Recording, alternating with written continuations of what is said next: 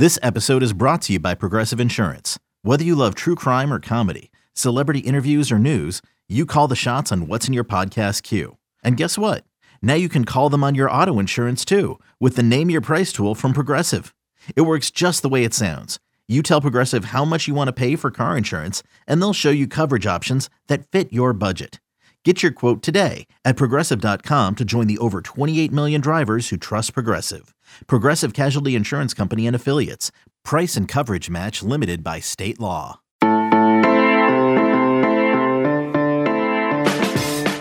Today on the College Football Daily, we are dropping our Clay Helton episode early for you. Tonight, it's currently Monday, September 13th, as I sit here and just wrapped recording with Greg Biggins. This is actually, though, the episode for Tuesday, September 14th. It's full of the Clay Helton firing reaction. Dante Williams will be the interim head coach. We've got quarterback updates at Boston College, at Texas A&M, and at Texas. And even stay tuned. After my conversation with Greg Biggins, we're going to jump over to a very short conversation with Brian Peroni of Gig'em 24/7 about how this Haynes King injury and Zach Calzada stepping up in the role of starting quarterback really hurts, or impacts at least, Texas A&M's chances against Alabama in a few weeks, and then the SEC West at large. But anyway, Clay Helton is gone. He's no longer going to be USC's head coach. 2 touchdown loss to Stanford on Saturday ensured that the writing was on the wall. Maybe it's been on the wall for a few years now. The Trojans pulled the plug on Monday night. Let's see what happens. Anyway, here's Greg Biggins.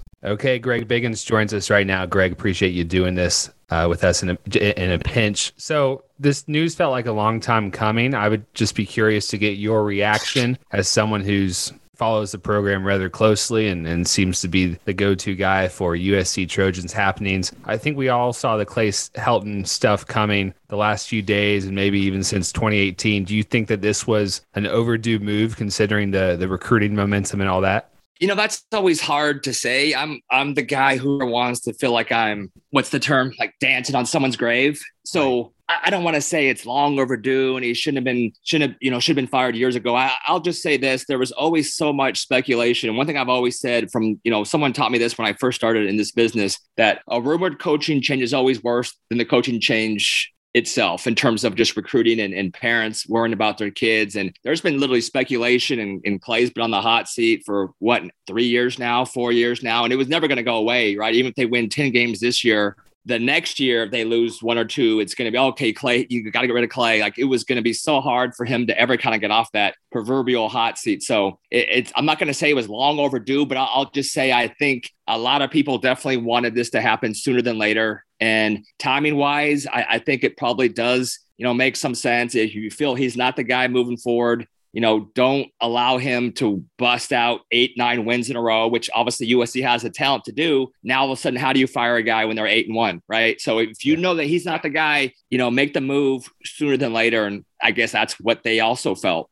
I was going to say USC recruits itself, which I think is something that you're going to hear a lot this week. But they did go in the 2020 class, Greg, as you know, they had the number 64 recruiting class. Only 12 commits, but it wasn't good. And you wrote that back then. When you look at the list of candidates, and I saw Dennis Dodd tweeted that the job is Luke Fickell's to turn down, but you've got Fickell, you've got James Franklin at Penn State, you've got Chris Peterson, maybe you take him out of retirement and he's doing television work. The Urban Meyer jokes are too irresistible. Is there somebody who you think would just be a home run here? Maybe Dante Williams. You and I have talked about that as the interim coach makes an impression, although that feels like it's impossible because USC, Clay Helton was the interim coach. But is there someone who you think would be the top choice in your opinion? I think Luke Fickell will be a home run. I think he's a great football coach. I think keeping Dante Williams on board in some capacity will be huge. Make him your, recruiting coordinator, which he already is, and let him do his thing. Let him be the assistant head coach. Although, a new head coach might come in and I don't want to say feel threatened, but, a lot of players, again, we're all speaking hypothetically, because what if USC goes on this run? I know Dante wants to be a head coach someday. I know that for a fact. We've had that conversation. So I know this is probably his dream job, but again, you're going to have boosters and alums saying, hey, we can't go the route of hiring a guy who has 0 head coaching experience. So for me, who is a guy with head coaching experience, who's just a great football coach? Recruiting will always take care of itself if you put the effort in. And that's why I think it means by USC recruits itself. You still have to put the effort in, but you start off in pole position for every SoCal kid. You start off in first place. And then if you don't recruit the kid, or if you're losing or not doing well, then maybe you slide to second, third, fourth. But for every top SoCal freshman, sophomore, you're in first place as of today. So that's what they mean by recruits itself. Urban Meyer, I've always been a fan. I don't see that happening. Chris Peterson, I think, is a great football coach. Is he a dynamic LA guy? Will he fit in? I don't know.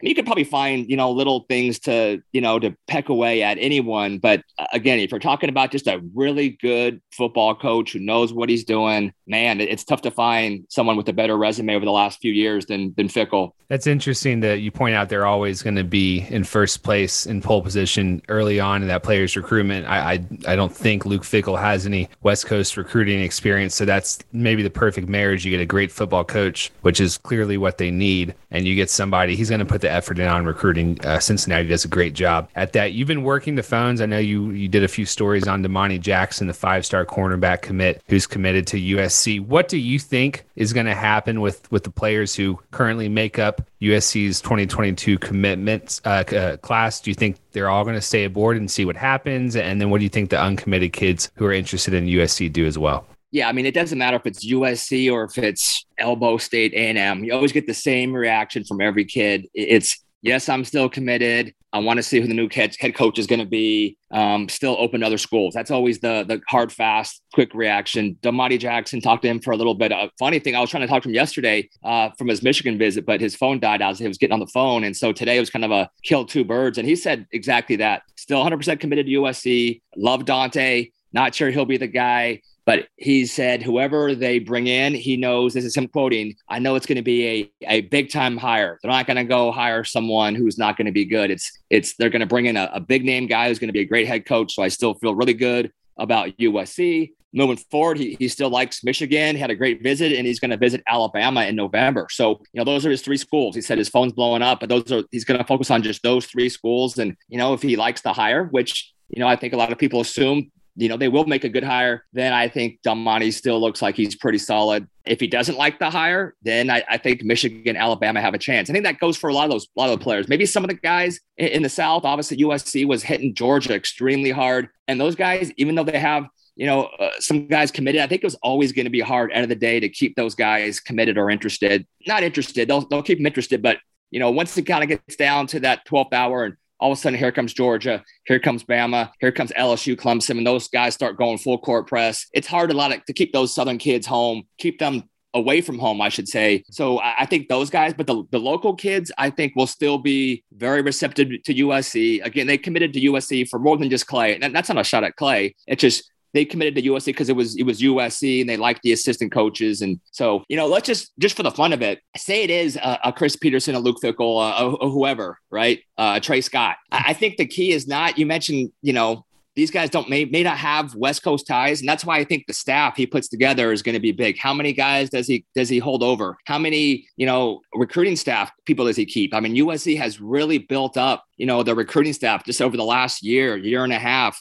Marshall Sherrington, Mondo Hawkins, Michael Hutchins. And these are guys they've hired in the last couple of years who have done a phenomenal job doing a lot of the legwork. And so, if you can keep those guys, maybe you keep a couple staff holdovers. I think Dante Williams would be huge.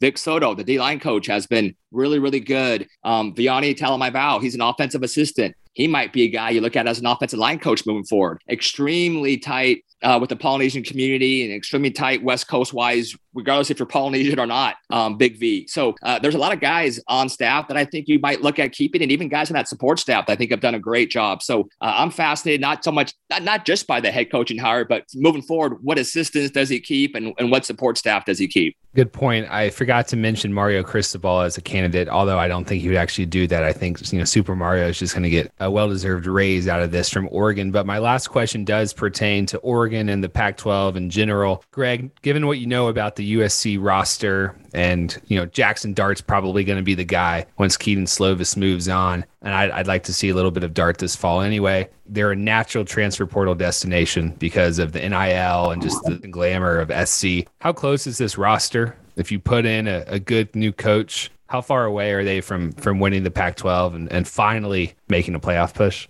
USC, how close is this roster once it gets poached by the portal? or how close.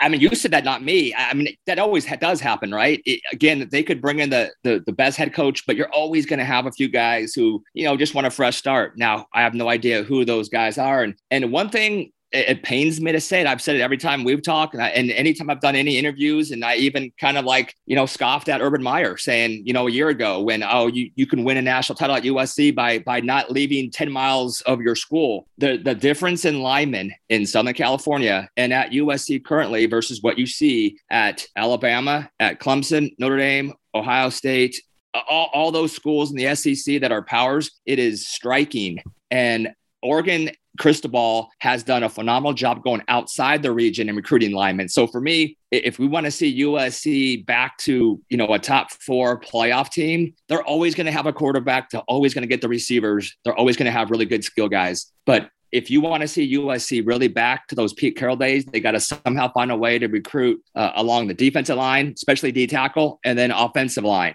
They got to do a much better job bringing in just elite strength and toughness. And that's just right now, that's the biggest thing that I see. Stanford, I didn't see all of the game. I was watching a little Joe Rogan concert out at the Great Western Forum, Trey. But, just driving home and getting reaction, they said Stanford was kind of the more tougher physical team up front. And if you're USC, if you want to be dominant in a playoff team, you got to address that, and you got to be able to recruit nationally, which they can. So right now, how the team is presently constructed, I don't think they're ready to compete against the Bamas of the world because of up front. But once they, kind of get that situated, O-line, D-line, D-tackle depth, recruit some big, fast linebackers like they used to in the Ray Malaugu, Brian Cushing days, Clay Matthews days, then I think we're ready to go.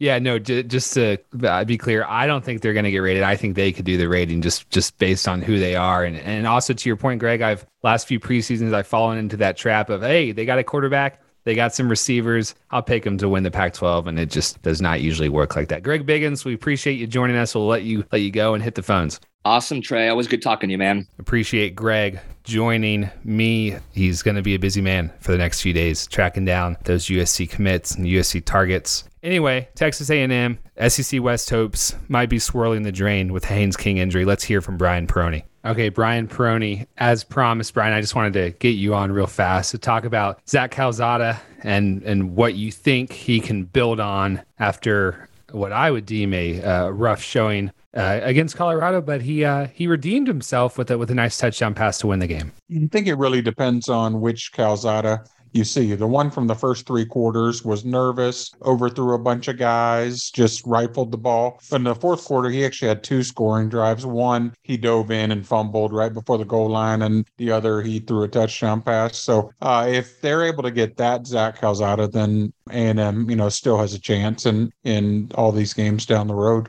Yeah, so the mid-October timeline that Jimbo gave for Haynes King, let's just go down the list. We've got we've got New Mexico. That's a win. And then Arkansas at Jerry World, Mississippi State, Alabama on October 9th, and then Missouri on October 16th. Maybe Haynes King comes back for that. I think that the headliner, though, Brian, is I'm a little bit deflated right now about the Alabama-Texas A&M game that I thought was legitimately going to be nearly 50-50 because it's in College Station. Oh, no, for sure. I mean, A&M was always going to have an unproven quarterback, but Haynes King has shown a little more than Calzada to this point. Although King did have 3 interceptions the first week, so, you never really knew what he was bringing to the table. I'm curious what Calzada does this week against New Mexico. Should be a relatively easy win, so, maybe it does something for his confidence, but that in the Arkansas game will be telling. But, yeah, right now, the prospects against Alabama are definitely tough. Appreciate Brian Peroni jumping on real quick, talking to me about Haynes King and Zach Calzada. Also appreciate Greg Biggins doing this in a pinch, and our producer Lance Glenn, who probably worked late Monday night putting this episode together. Have a great day. We'll talk to you on Wednesday for the next edition of the College Football Daily.